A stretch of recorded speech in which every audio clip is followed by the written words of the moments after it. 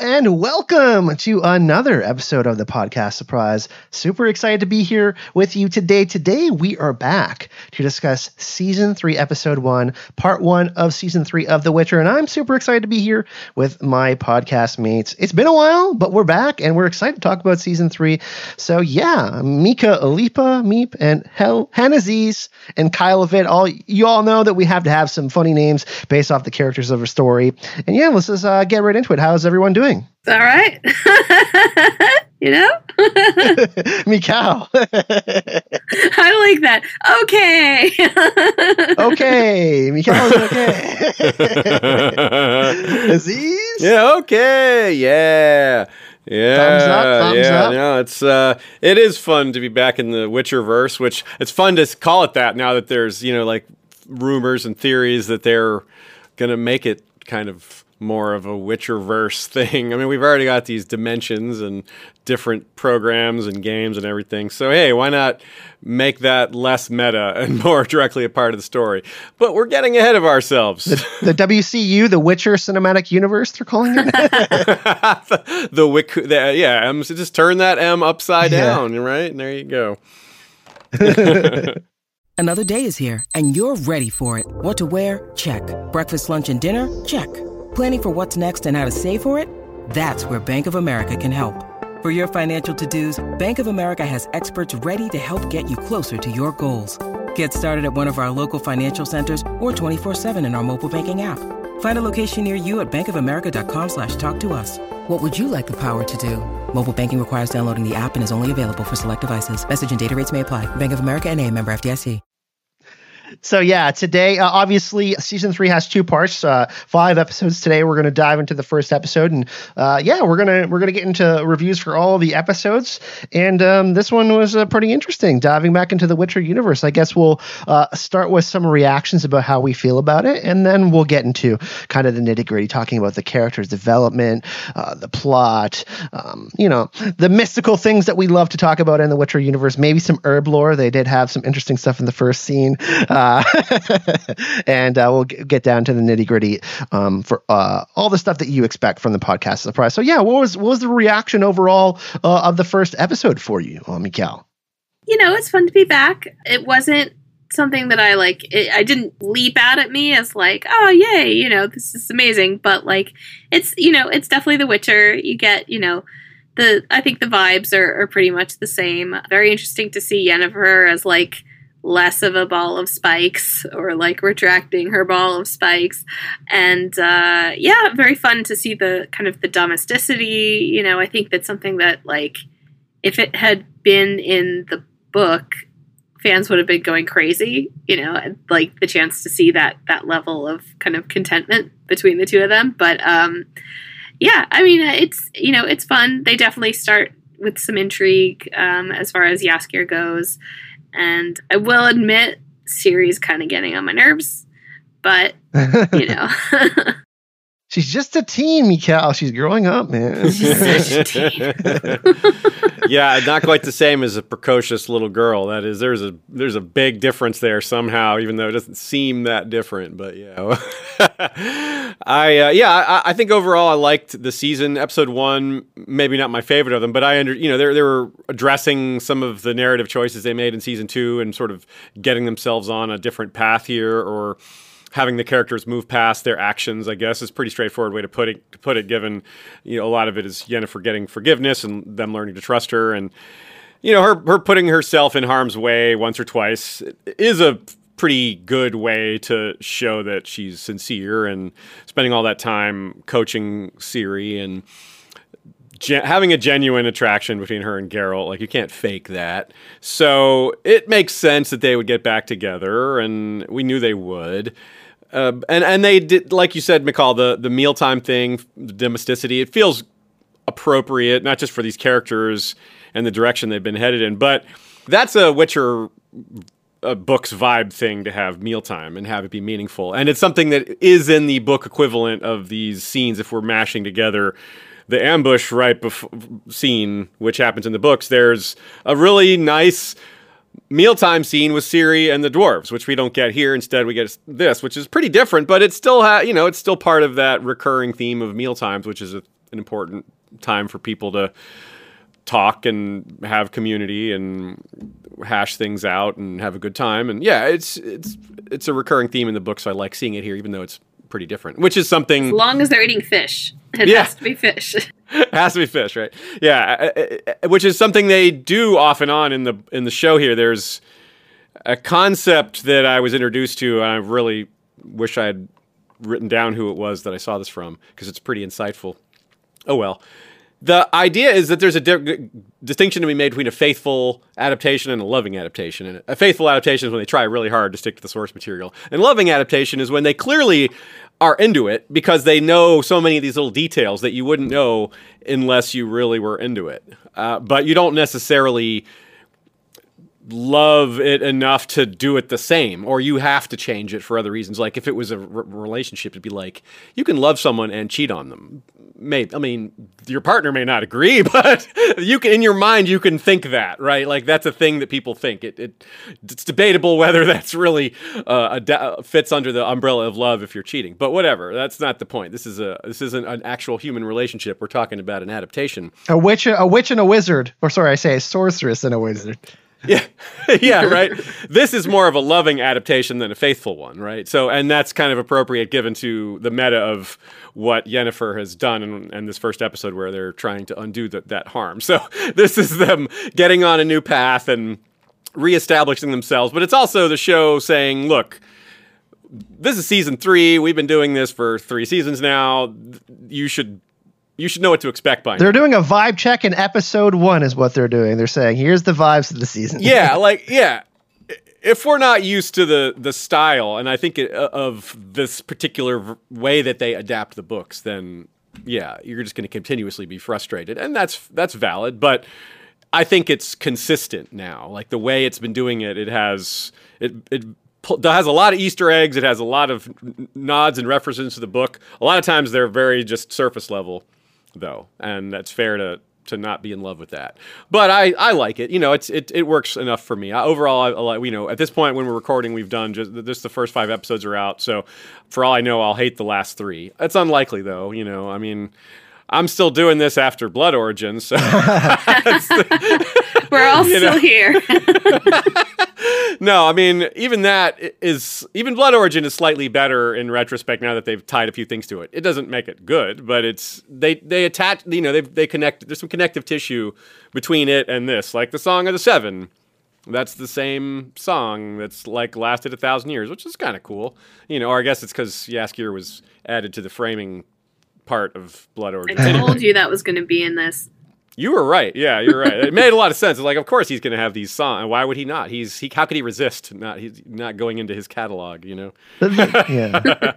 So anyway, it has its strengths, its weaknesses, and, you know, we'll probably focus more on the strengths even though we'll definitely drop in some criticisms because, of course we will, but... Yeah, we just don't want to be just all negative, and we want to actually give some analysis and why things are written the way they are, and why characters are making the decisions that they make. And it's kind of, I want to play off that a little bit, in that each season has a thread line, like a main theme, and then there's all of these other themes that kind of tie in with the main thread. You know, in the first season, you know, we were getting to know kind of people's origin stories, and people were getting to meet each other. And then in season 2, you know, they got together and they understood that they're all important to each other, but they really didn't mesh well, their personalities. And, you know, like Geralt is getting to know Ciri, and then there's this kind of disconnected Kaer Morhen, Ciri's training, and now they're back together. And it's like, we've got to remember that there's going to be some healing and some change. And The Witcher is a story about destiny, but it's also a cyclical story, and how things change and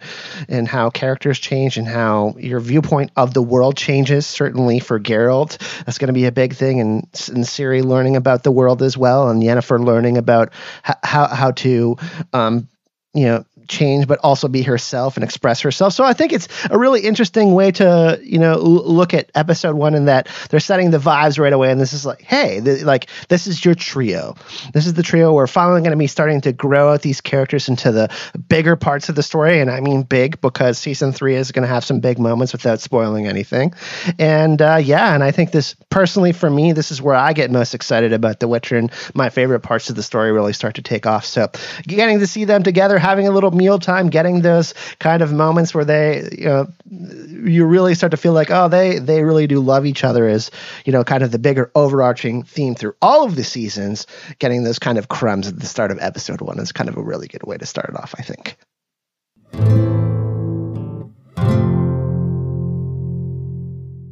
So episode 1, Shaerrawedd. Aziz, one of your favorite things. I love the flowers. Yeah, I like the story. It's the fun aspect of having something semi-permanent that creates a way for the lore to be carried forward. You have the roses amidst the ruined palace that it's an element of life that remains amidst this stone edifice that the elves apparently destroyed themselves rather than let the humans have.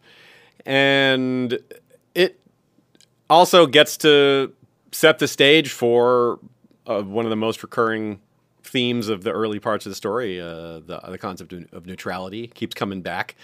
And yeah, they have that great conversation in front of it, and it's both poignant and funny, which is a recurring theme. That's a very much something that Sapkowski has made his indelible mark on, which I'm glad that they have made a lot of use of. So we could possibly all die, but let's laugh now. Yeah. And the flower aspect has been used a lot just throughout the show in general, and of course, and the books. But we talk about that separately in our book coverage. Francesca has her own flower connection, and so doesn't someone else? I'm forgetting. There's a couple of characters that have their stories wrapped up into things to do with flowers or certain herbs or certain smells, right? Let's not forget that one. And I like that they do their own version of it in the show, because you can't do all of it the exact same, and keeping that vibe is cool. So we got little pieces. They really started to build out the Francesca stuff, obviously, with her being a leader, and then them kind of allying themselves with Nilfgaard, which is something for you to debate whether you think that's a good idea or not a bad idea. And I ultimately think that we'll see the results of that going forward. But that is something that kind of plays into the elf storyline.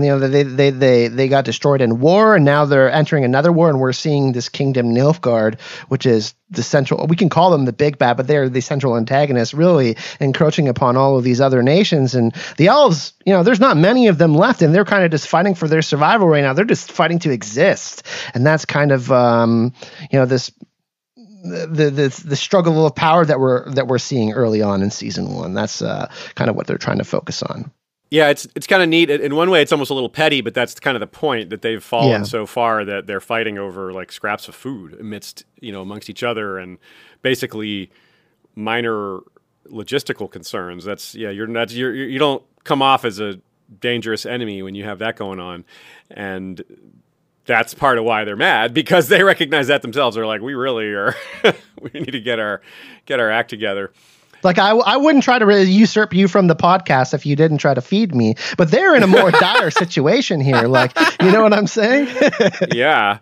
And that's why they take big risks. Francesca thinks that Ciri is their chance, and Gallatin thinks that Nilfgaard is their chance. These are both thin hopes, let's be honest. So neither of them are reaching for something that has a lot of promise.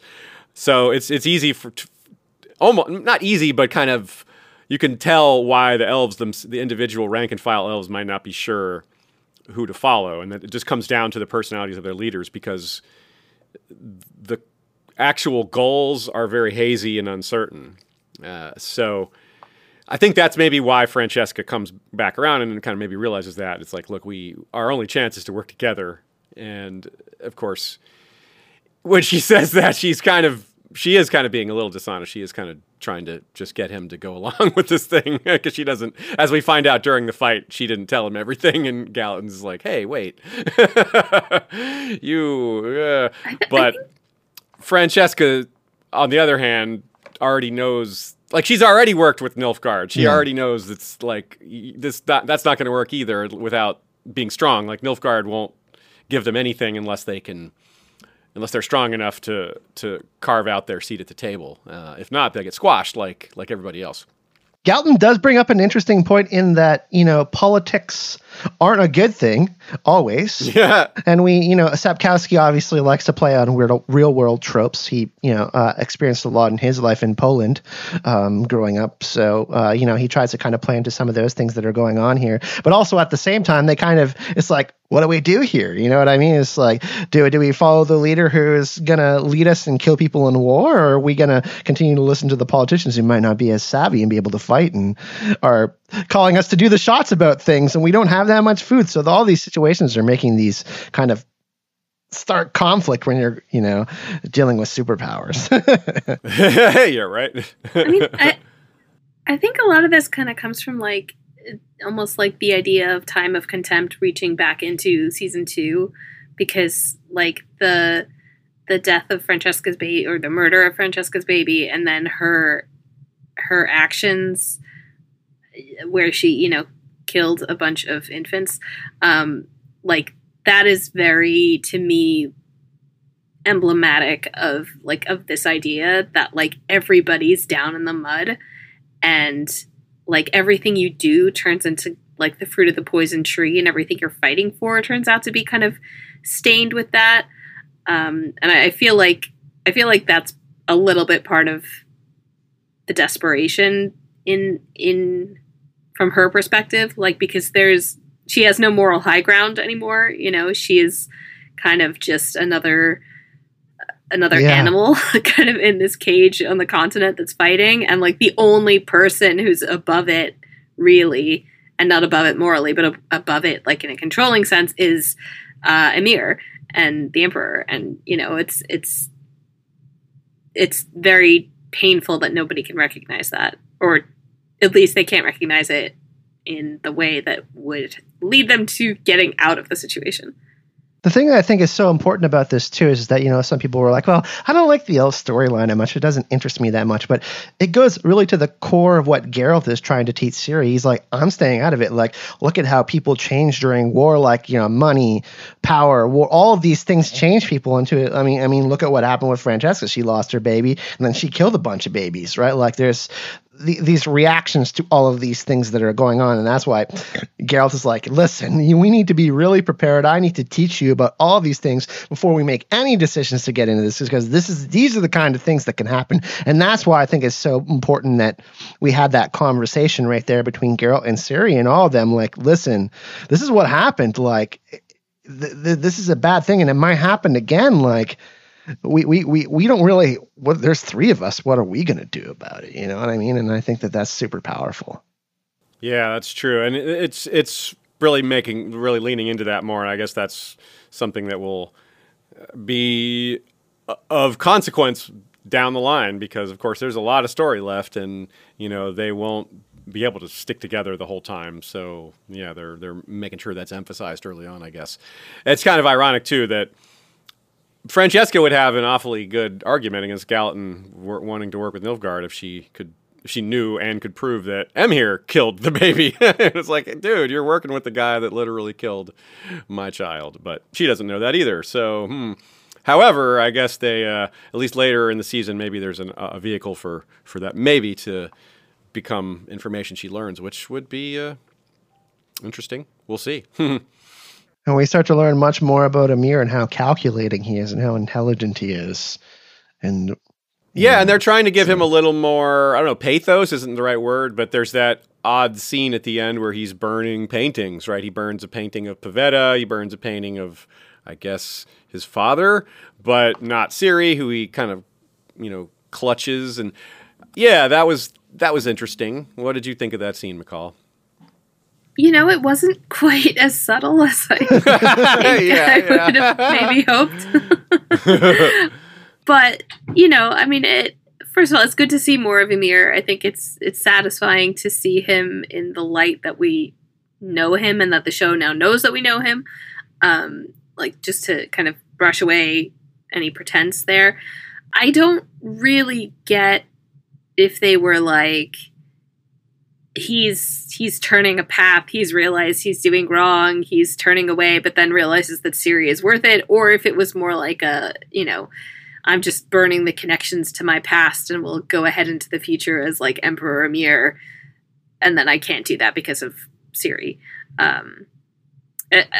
I guess for not being subtle, it was also confusing. Well, he took out a lot of people that weren't loyal to him, and pretty much everyone is loyal to him now. They won't say shit to him, right? So I think that's a kind of smart way to look at it.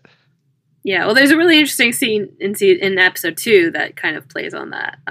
But like, yeah, I don't know. I mean, he's an interesting character to me, so I'm kind of happy to see him whenever he's there, because it's like, we just don't get that in the books, and to have that opportunity. But yeah, it did seem a little bit like maybe there was like a note like, we don't understand what's going on with the Emperor. So they were like, all right, what if he looked at paintings and then burned most of them? Yeah. I do think it's good they are bringing him forward, though. Like, if we would have got, like, for example, that reveal at the end of season 3, I think that would have been a little bit of too long of a wait. Because, in books, it's a little bit different. We can read into foreshadowings, and we're creating this, kind of image of what's going on within ourselves when we're reading it. But I think it's, for a TV adaptation to bring one of the big antagonists of the story forward and get to kind of know him a little bit more and dislike him, hopefully, is important, I think. But also to anchor him to our main trio specifically. Yeah. And that he's connected them in a very big way.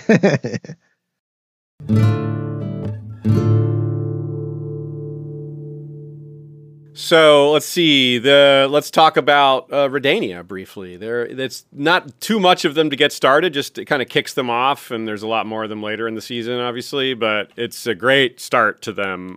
Philippa and Dijkstra have a great chemistry. I think the actors are really good together, and there's obviously some changes here from the books, but at this point, just in episode 1, it's not terribly substantial. I do like the idea of having Jaskier lean on them to go after Rience as a condition, which makes sense. It's the kind of thing they should be capable of maybe being able to do, and it enables the different plot lines to entangle each other in another way, in addition to the way they're kind of coming together for other reasons. So I thought that was pretty cool. And in general, I think it's one of the more promising parts of the storyline, in part because of the strength of the characters that are the actors rather that are playing the characters. Graham McTavish is so good, man. He is killing it. Yeah, and this aged up Radovid is pretty good too. I mean, we'll see what they do with it in the long term, but I like the actor. And I thought it was clever that he gets Jaskier to talk based on his friendship with Geralt. It's like a clever way to get information out of him. Like being like, "Ooh, tell me about this and that." And the one thing that he can't help himself because he's a musician, and of course he loves Geralt, so that comes out in the lyrics. So I thought that was pretty cool. That was, and that's how Philippa kind of figures it out too. Like, oh, you're not too, you're actually kind of smart, aren't you? Do you want to talk about the big change in his character? Instead of being a son, he's a brother. To kind of talk about that, a big change from the books? Yeah, that's a pretty substantial change. I mean, I don't know that it's going to have big narrative consequences because obviously in the book, it's more of just Sapkowski having fun setting up a character that for the future, just for world building, I guess, because everything that Radovid thinks is interesting and neat, but it doesn't connect to anything else. It's just like a fun little aside that he does. And I like that. I know that a lot of people don't like that in terms of how it's just so kind of random and doesn't connect to anything and it just feels like pointless. But I enjoy that kind of thing when you get in other non-key characters and have them have thoughts that don't necessarily have anything to do with the story, but are poignant and meaningful and would in terms of they fit the character really well, and it is an appropriate way for them to react even if it doesn't serve the plot.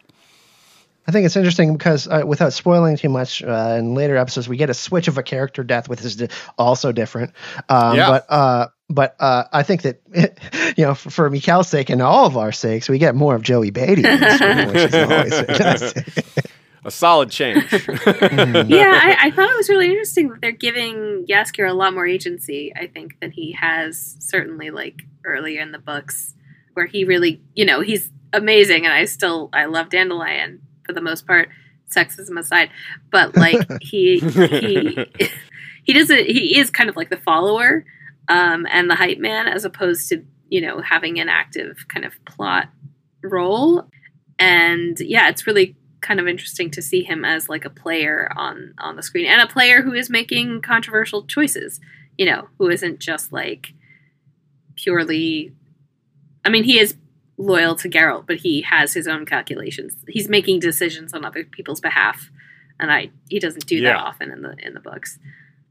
It's kind of like how they had to do that with Yennefer, and maybe this one has worked out a little better.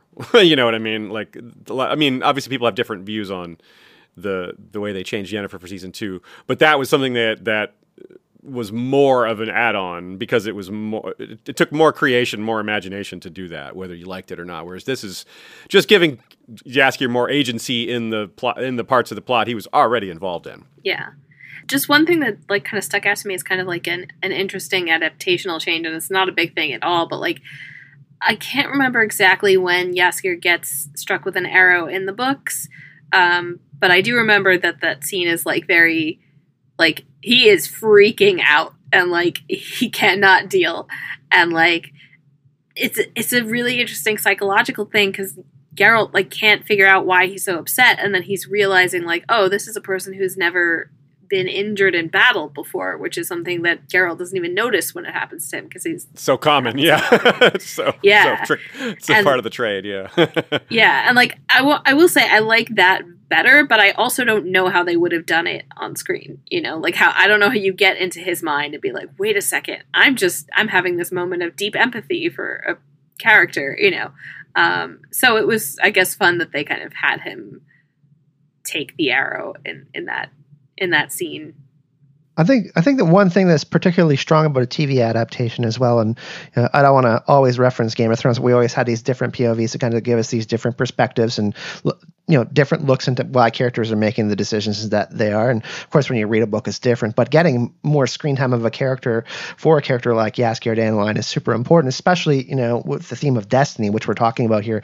Jaskier having more agency in his decisions, changing and growing as a character, and seeing more of that growth is certainly interesting and awesome. We're going to see more of that, of course, without spoiling too much with Ciri and other characters too. But it is really kind of awesome to see his POV as like one of the main POVs, and kind of his character really starting to grow and get out there and interact with different characters, especially from the Kingdom of Redania, which is they have some quite powerful players like we're seeing. So speaking of Game of Thrones comparisons, the in front of the statue, it was totally a Rhaegar Jorah Mormont moment there, when he's like, Aelin fought bravely, Aelin fought nobly.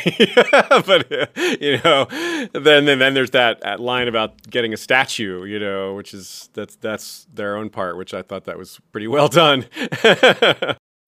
When you need mealtime inspiration, it's worth shopping Kroger, where you'll find over 30,000 mouth-watering choices that excite your inner foodie. And no matter what tasty choice you make, you'll enjoy our everyday low prices, plus extra ways to save, like digital coupons worth over $600 each week. You can also save up to $1 off per gallon at the pump with fuel points. More savings and more inspiring flavors make shopping Kroger worth it every time. Kroger, fresh for everyone. Fuel restrictions apply.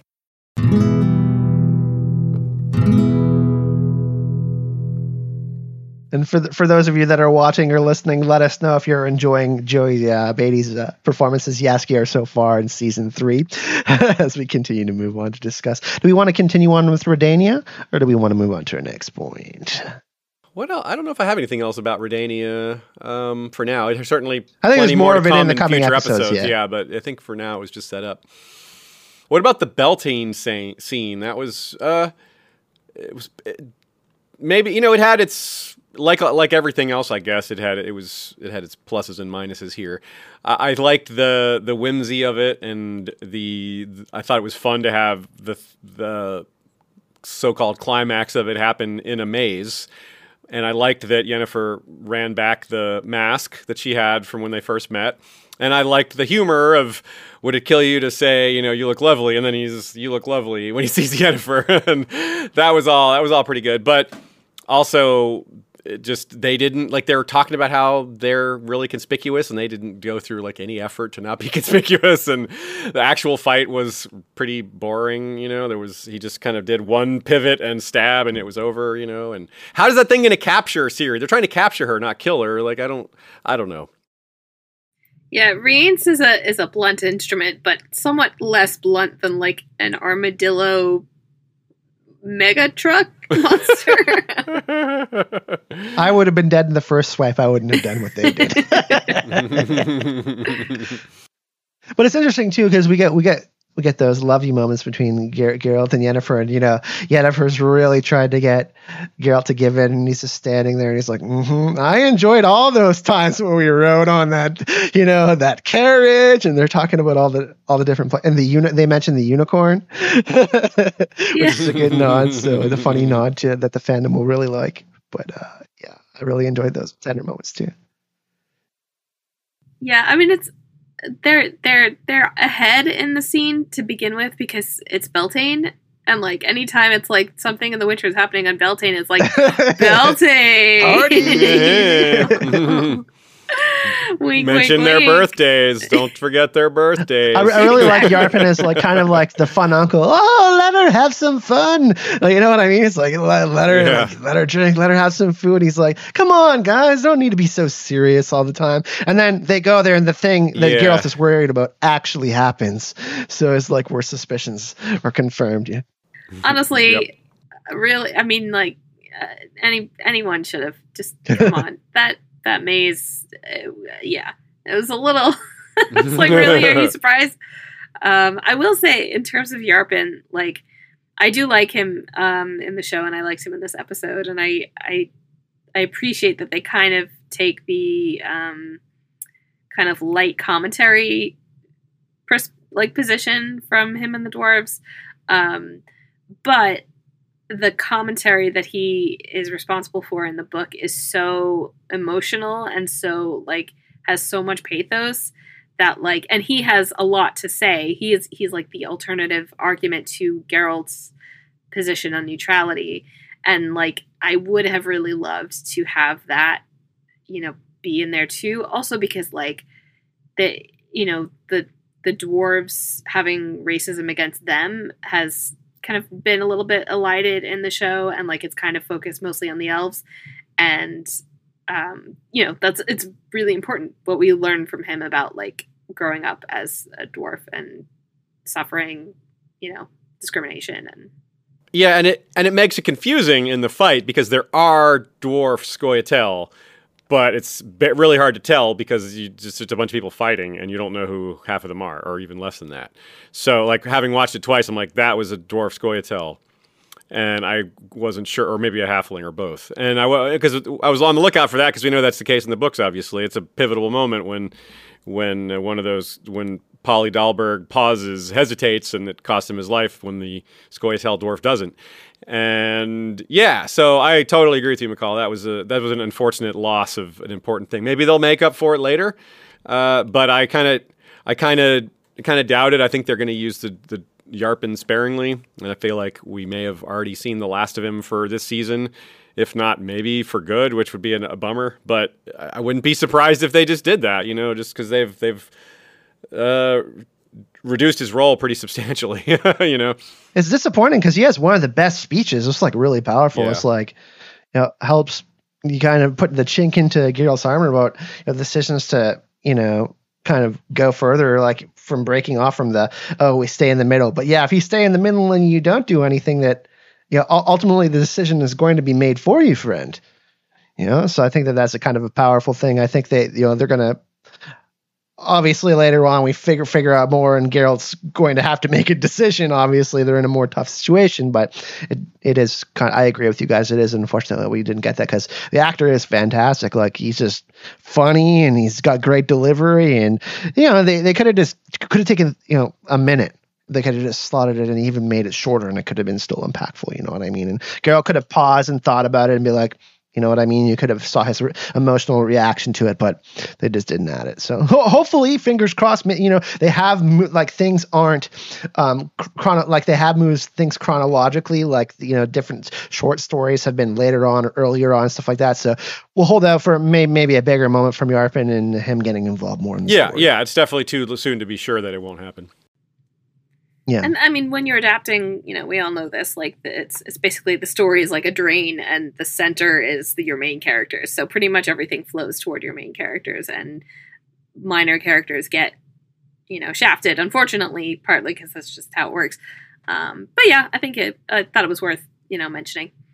I think the interesting thing enough too is that they did bring him back, which is a good thing. They didn't completely cut him out, which is encouraging. You know what I mean? And there are going to be bigger moments later on where things are getting more serious, where they could come back and have him be kind of like someone that inspires people and ultimately gives Geralt good advice, because you know he is someone that has been recurring. So I'm hopeful, and I think it's going to happen. So we'll see. But yeah. Another thing I'd like to point to that I thought was pretty strong, or at least is a good sign, and I think there's more of it this year, and then in the first two seasons. Maybe I'm just not noticing it, or maybe I'm noticing it more now, is that there's a lot more use of different storytelling styles within the season. Like there's the montages, which I thought, you know, whether you liked the need for it or not, it was a good time to use a montage of them moving repeatedly and getting, settling down and leaving repeatedly. I thought that's a good time to use a montage, and if you're going to do it at all, and for training and things like that. Having looking at things from different POVs, like later in the season, the way they're using misdirection to make a certain character, a certain wizard, seem like the bad guy until we reveal that it's somebody else, and a few other ones. I'm sure we could think of some other ones if we put our minds to it, but I didn't need to list them all. The point is that that's a big part of the books is switching storytelling styles here and there, sometimes almost randomly. But if you like that, if you like that quirk, then you want more of it, and having it in this medium instead, I don't know, I like that. It works for me, at least is so far the way they've done it, and I would be down for continuing to push that envelope a little more. Would you say you enjoy the storytelling methods more in season 3 than season 2? If I had to ask you. Yeah, I think I would. Yeah, I think it's stronger, right? Like I certainly feel that way, but it was just a tighter narrative too. Yeah. I mean, you have, I think all the plot lines relate to each other more, and that in part owes to the work they did in previous seasons. It's kind of like a lot of long-term stories or a lot of epics. Sometimes the setup isn't the best part. Sometimes it is, but the payoff, there's more payoff here, even though we're still pretty early in the story, but payoff can start to come because so much setup has been done in the first two seasons. I think we've always looked forward to season 3 though. Like all of us, talk about The Witcher privately together, and we have our discussions about things we like and dislike. And I think all of us were like, season 3 is going to be a big season.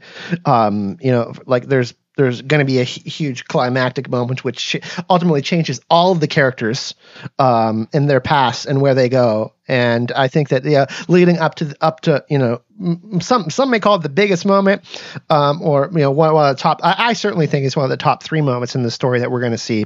I think that's certainly the way the storytelling is leading towards that is making me perhaps more excited about kind of where the threads are going in the season. Like I wasn't, not to say that I didn't enjoy season 2, I did. I'm just more invested. I think I'm more invested in season 3's story and how they're starting off and where it's leading and where I know it's leading.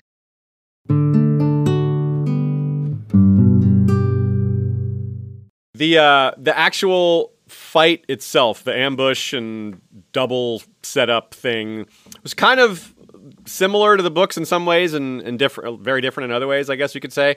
Like a lot of other plot lines in this show, they kept some of the structure while changing a lot of the reasoning or who's doing the thing, and mixed results. I think some of it worked a lot, like the idea of them not running, realizing they can't run anymore makes sense. Geralt saying, look, they know they're going to be able to keep finding us. We'll never be able to hide, so we got to go after them. That makes sense. But the idea of Yarpin agreeing to put all his people in this danger and use them as bait. I don't know about that. I don't know about, Francesca just not using her magic in the battle at all, and and Geralt, like, surely he could have broken Rience's neck instead of his hands, right? Could have just killed him. Right, yeah. But I also really liked other aspects to it, like when he sees the arrows fly through, and that's the reason he jumps back through the portal, he looks at the feathers on there. He's like, oh, those are elven arrows. What the hell? Where are these elves? When he jumps through the portal, there's no elves. So he realizes something horrible has happened. So that's a really cool, subtle moment, as well as the equivalent where he looks through the framing shot where he looks through the bars so he can kind of figure out where he is to come back later and realize where he's at, and or to show the audience that this is that same castle. And I also like how he overpowers people. It's funny, the battle was like backwards in a lot of ways. It was really impressive the way they filmed it. It was one long shot. But what I usually, and what people often complain about with battles, is that there's like people get hit in a way that kills them when they wouldn't be even close to dead, or they make decisions. They stand there and doing nothing until the main person attacks them. The famous Chinese one at a time fighting style that happens in so many kung fu movies, also happens on a smaller scale in a lot of action films and TV shows. That wasn't bad here. They did that stuff well. Like, Geralt clashes swords with somebody, and they fall to the ground because he's so much stronger than them, and that is correct. He is that strong. So he's so precise as well in his movement. Like, he knows like he's going like further, like art. Like, you notice like in the choreography, like, he's like going right for their neck. Like, that's the kill shot. They're dead after that. Like, he's not just like. Yeah, so that was good, and that's the stuff that usually shows and movies get wrong, and they did this. That's the part they got right here. So. Ultimately, I thought I give it a pretty high grade, even though some of the stuff made no sense, like the stuff thing about Francesca and how the other one was her brother grabs Ciri by the wrist, and Ciri still is armed. She has her sword in her other arm, and she's already taken out several people, and he's like, I got her. It's like, no, you don't. And then Geralt kills him. Stab. Yeah, it's like she could just cut you right now, Do you like the Sherlock Holmesy slow-mo moments where they kind of slow-mo in and it shows Geralt like doing the kill shot? I really like that, actually.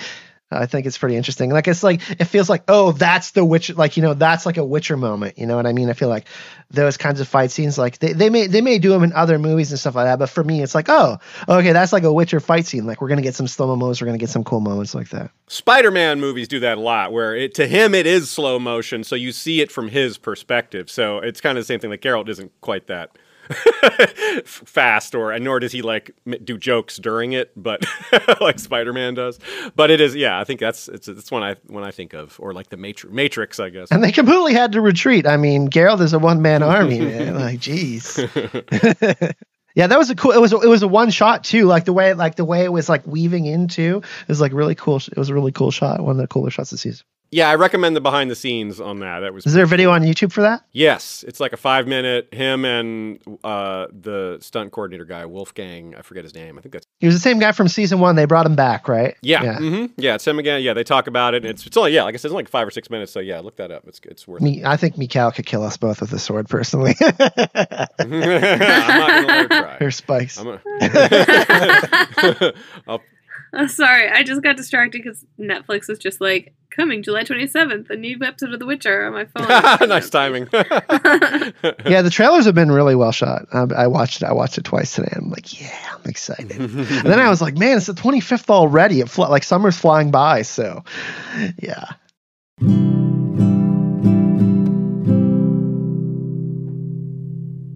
So, did you guys think? Maybe this is too obscure, but. Maybe we have, and I think that's what we're up to now. We've discussed all the main parts, the main plot lines. We can just talk about a few random thingies that we haven't covered. For example, I loved that great shot of Roach, with the backlighting. It was just kind of random, but it was cool, And then there was the Did you guys think Gallatin was maybe like a nod to the Iron Wolf character, Isengrim? You know, there's even the betrayal. He gets betrayed like late in the books as well. So I don't know. He had a scar too, but a lot of guys have scars. Like half the characters have scars, so that's not really necessarily a big tell. Interesting. We'll I think he might just be more of the like if we're gonna pay attention to the Scoia'tael, we need a face to like even that makes sense. Yeah. I think with Amir being moved up early, they had to give him some more juice. You know what I mean? Okay. Yeah. That makes sense. I liked the Ciri teaching Yennefer ice skating. They really leaned into the like perfect moment vibe with like that was a commercial where they're like her smile and her laughing. It was like a product should have appeared over that, you know, like some sort of what are you selling here? Yennefer, you know. But also it sets up, you know, Ciri on ice skates. It's like, ooh, yeah, let's I know what you're saying, yeah. Well, hopefully Geralt, you know what I mean? He only broke his hands this time, but yeah. And I appreciated the quick mention of Sir Laszlo, who was the knight that was protecting Ciri until Cahir shot him. That was who that was. Yeah. Yeah, you're riding on horses. Arrows are pretty dangerous, huh? Yep. Don't take an arrow to the knee, but to the neck is even worse. I appreciated the opening scene. It's almost straight from the books, right down to giving the professor blue glasses. And the difference was that the professor is one of the three fighters instead of just a dude who talks. That's a pretty small change. Talks and gets in the killed. book, of course, it's yeah. In the book, we don't actually see the fight. It's Applegat's POV. You know, the messenger. Mm. And he's just in the bar, and the professor walks in, and everybody's like, yikes, that's the professor and Haimo and the other person whose names I forget. And they're like, he's afraid to go. Everybody's afraid. So they go outside and face Geralt, and it's over really quickly, just like it is here. And then he's like, Geralt storms in and yells very loudly that I want them to know who did it, because he's trying to draw Rience out. So it's the similar kind of. But Applegat's knew when he saw Geralt. He's like, "Yeah, this is over, man." Yes, like that dude looks angry, you know, which is from he has no idea, but from a reader and a perspective, it's like, oh, Geralt usually isn't angry, but Geralt spends a lot of this book angry. For good reason. Oh yeah. Yeah, for good reason. Things get rough in Time of Contempt. Yeah. I mean, the word contempt is pretty contemptuous, wouldn't you say? You're really onto something.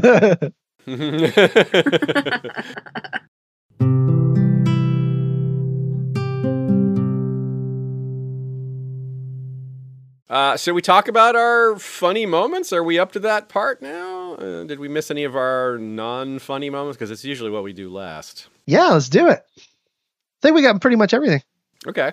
Well, I'll start with one that is a good segue from what we often do with our book coverage is we occasionally do the humorous mistake made by the transcription software.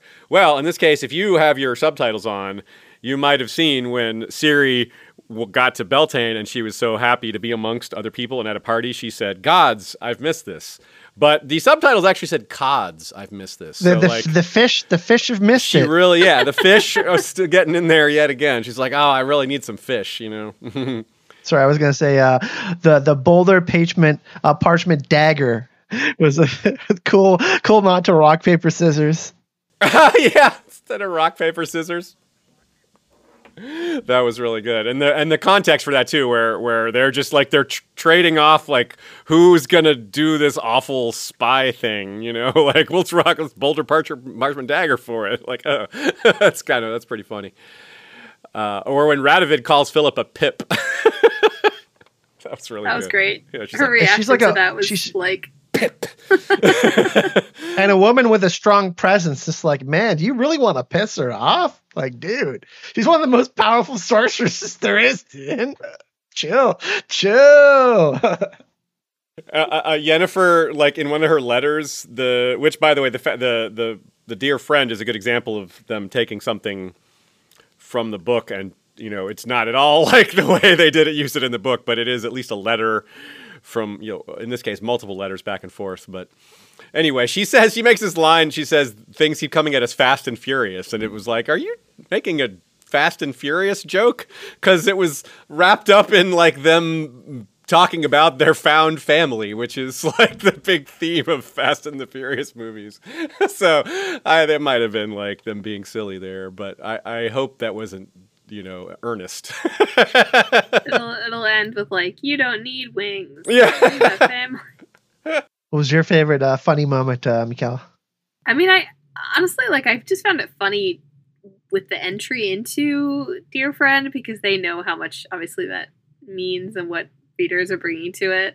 But what's his name? Vizimir, the king? Just his perpetual idiocy and the like, oh, we didn't kill that baby, did we? Like, that is just, oh man. He's always aloof. He's always like, oh.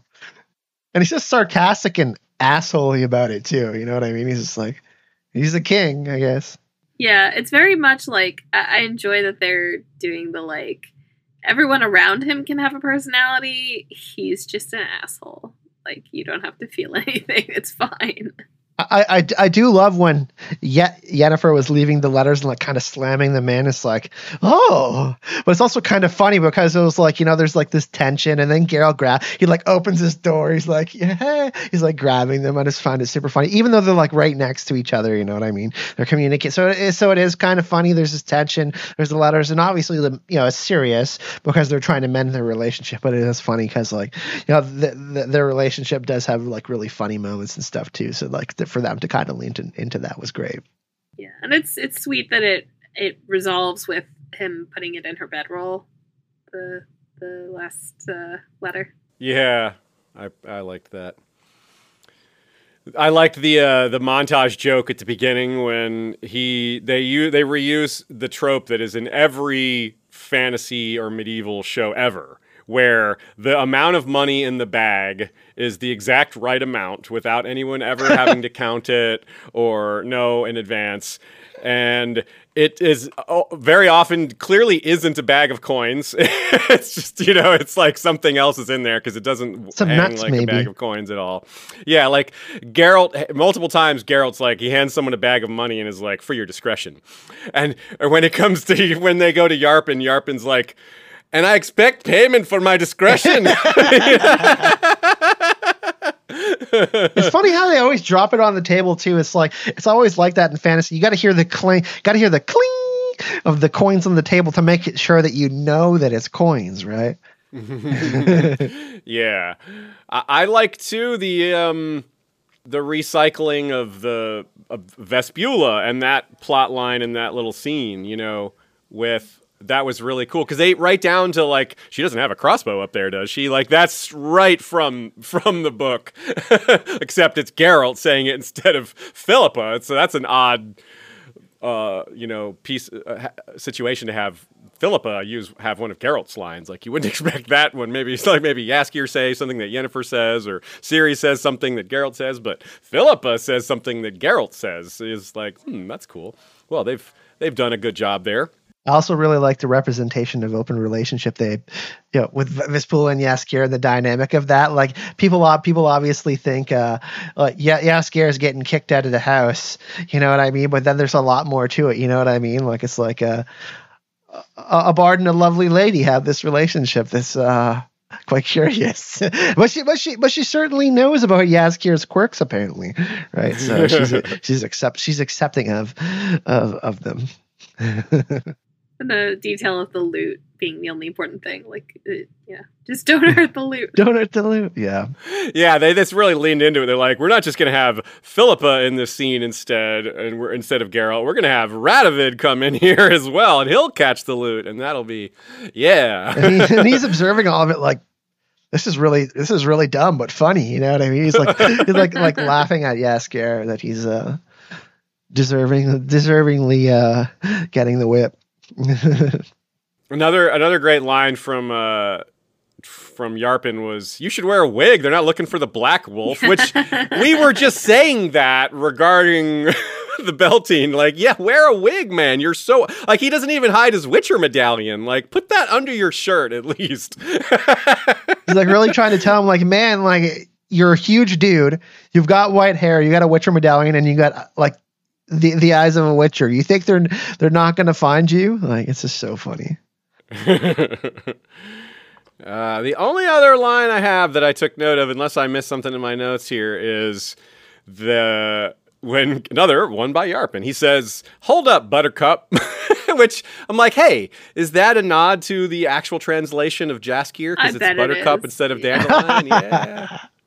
Sneaky. So that's coming back to what I said about faithful versus loving adaptations. Like those kind of details, like the professor having blue glasses and a nod to Buttercup, like those are not things those aren't things you put in unless you're aware of them, and you're only aware of those things if you're like a pretty big fan. You know, like I don't think you catch those. You don't know those things from having a surface level understanding of the series. So while we can disagree with some of their interpretations and adaptations, I don't think there's much doubt that like that weird news item going around that some of the writers don't even like the books. I don't think that was true. I think that was just an exaggeration of maybe they didn't like certain parts or certain aspects of it. You know who doesn't like Star Wars? Tony Gilroy.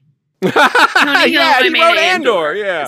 So yeah, even if you're right, so even if it is true, it doesn't mean they can't do a really good job. I felt season 3's writing was particularly strong. You know what I mean? Yeah. Javier Grillo, I cannot pronounce his last name, but Grillo Marchois or something like that, is on staff also, and he's amazing. He's like a genre staple, and he's wonderful.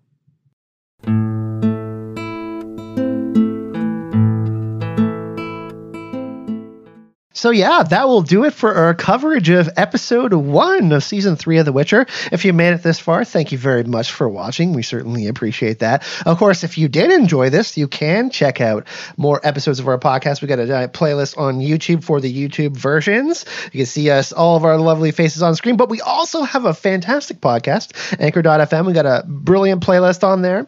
We have book coverage and also show coverage. So if you're someone who's looking to get into the Witcher books and you want to read them, we have basically most of the first 2 books covered, and we're getting into more and more as we go along. We have, I believe, 20 some episodes now, so get into that. I'll put the link in the description of the video for those of you who want to go check that out, and I will also put the links in the description of the video for these 2 lovely people. They also create content as well, but I'll let them tell you all about that. So content creators we have here. What kind of content creation is going on for you, Aziz? Well, I am still working the things over at History of Westeros, and we are getting ready to do a Valar Rereadus for Fire and Blood. So that is just getting started in a couple of weeks as of this recording, so that's fun. That'll be the majority of my Song of Ice and Fire podcasting for the next several months. So looking forward to that. It's a great book, and looking forward to covering it. For those of you who are into House of the Dragon or want to get into it, definitely want to go check out those videos. Nice. Usually do your streams on Sunday, correct, Aziz? Yep, you got Excellent. It. And Miguel. Sorry, I have to say this. If only you had another book to... If only, yeah. How many years? Wasn't it like the 12-year anniversary or something like the other day of House of Dragons? I think it was July 12th. Yeah. Anyway. I'm just not going to make a comment about that. I just want to... Ironically, the Hollywood writer's strike will probably give George more time to write his, book. But we'll see about that. He was going to do that anyways, I think. Hopefully, he's on his own terms, man. I'm on a couple podcasts. I'm on this podcast. I'm on a podcast called Level 7 Access, where I think we are maybe talking about Secret Invasion, although I'm not really watching that. I also have a show called Nice Jewish Fangirls that hasn't updated in a while, but we might go back to that soon-ish. And I'm also on Twitter for now. I don't know. I've said that like a million times. So It's not even called that anymore. Oh God, I don't even want to. I can't even with that. But what I do want even to get into is I want Mikhail, please say you're covering Ahsoka. I'm sure we'll be covering Ahsoka. Yeah. Okay, cool. I want to collaborate with you on that because I will be covering it, and I'm like, this is Ahsoka is my favorite Star Wars character other than Obi-Wan, so I'm like really excited. Yeah. And if you want to find me online, INKASRAIN. I think Ezrain is usually my handle on various places, wherever you end up. In the description of the video, go click and be nice, or else Yennefer will send daggers after you. No, just kidding. Thanks for coming, everyone. We're really excited to be back. There will be more episodes. So this is episode 1. Like I said, we will be going over all of the episodes of season 3 and part 1 and 2 of The Witcher. So yeah, be on the lookout for those. And if you did enjoy this, feel free to subscribe, leave a comment, and let us know what you enjoyed about these episodes. Thanks for watching, everyone. Have yourselves a lovely day. Cheers.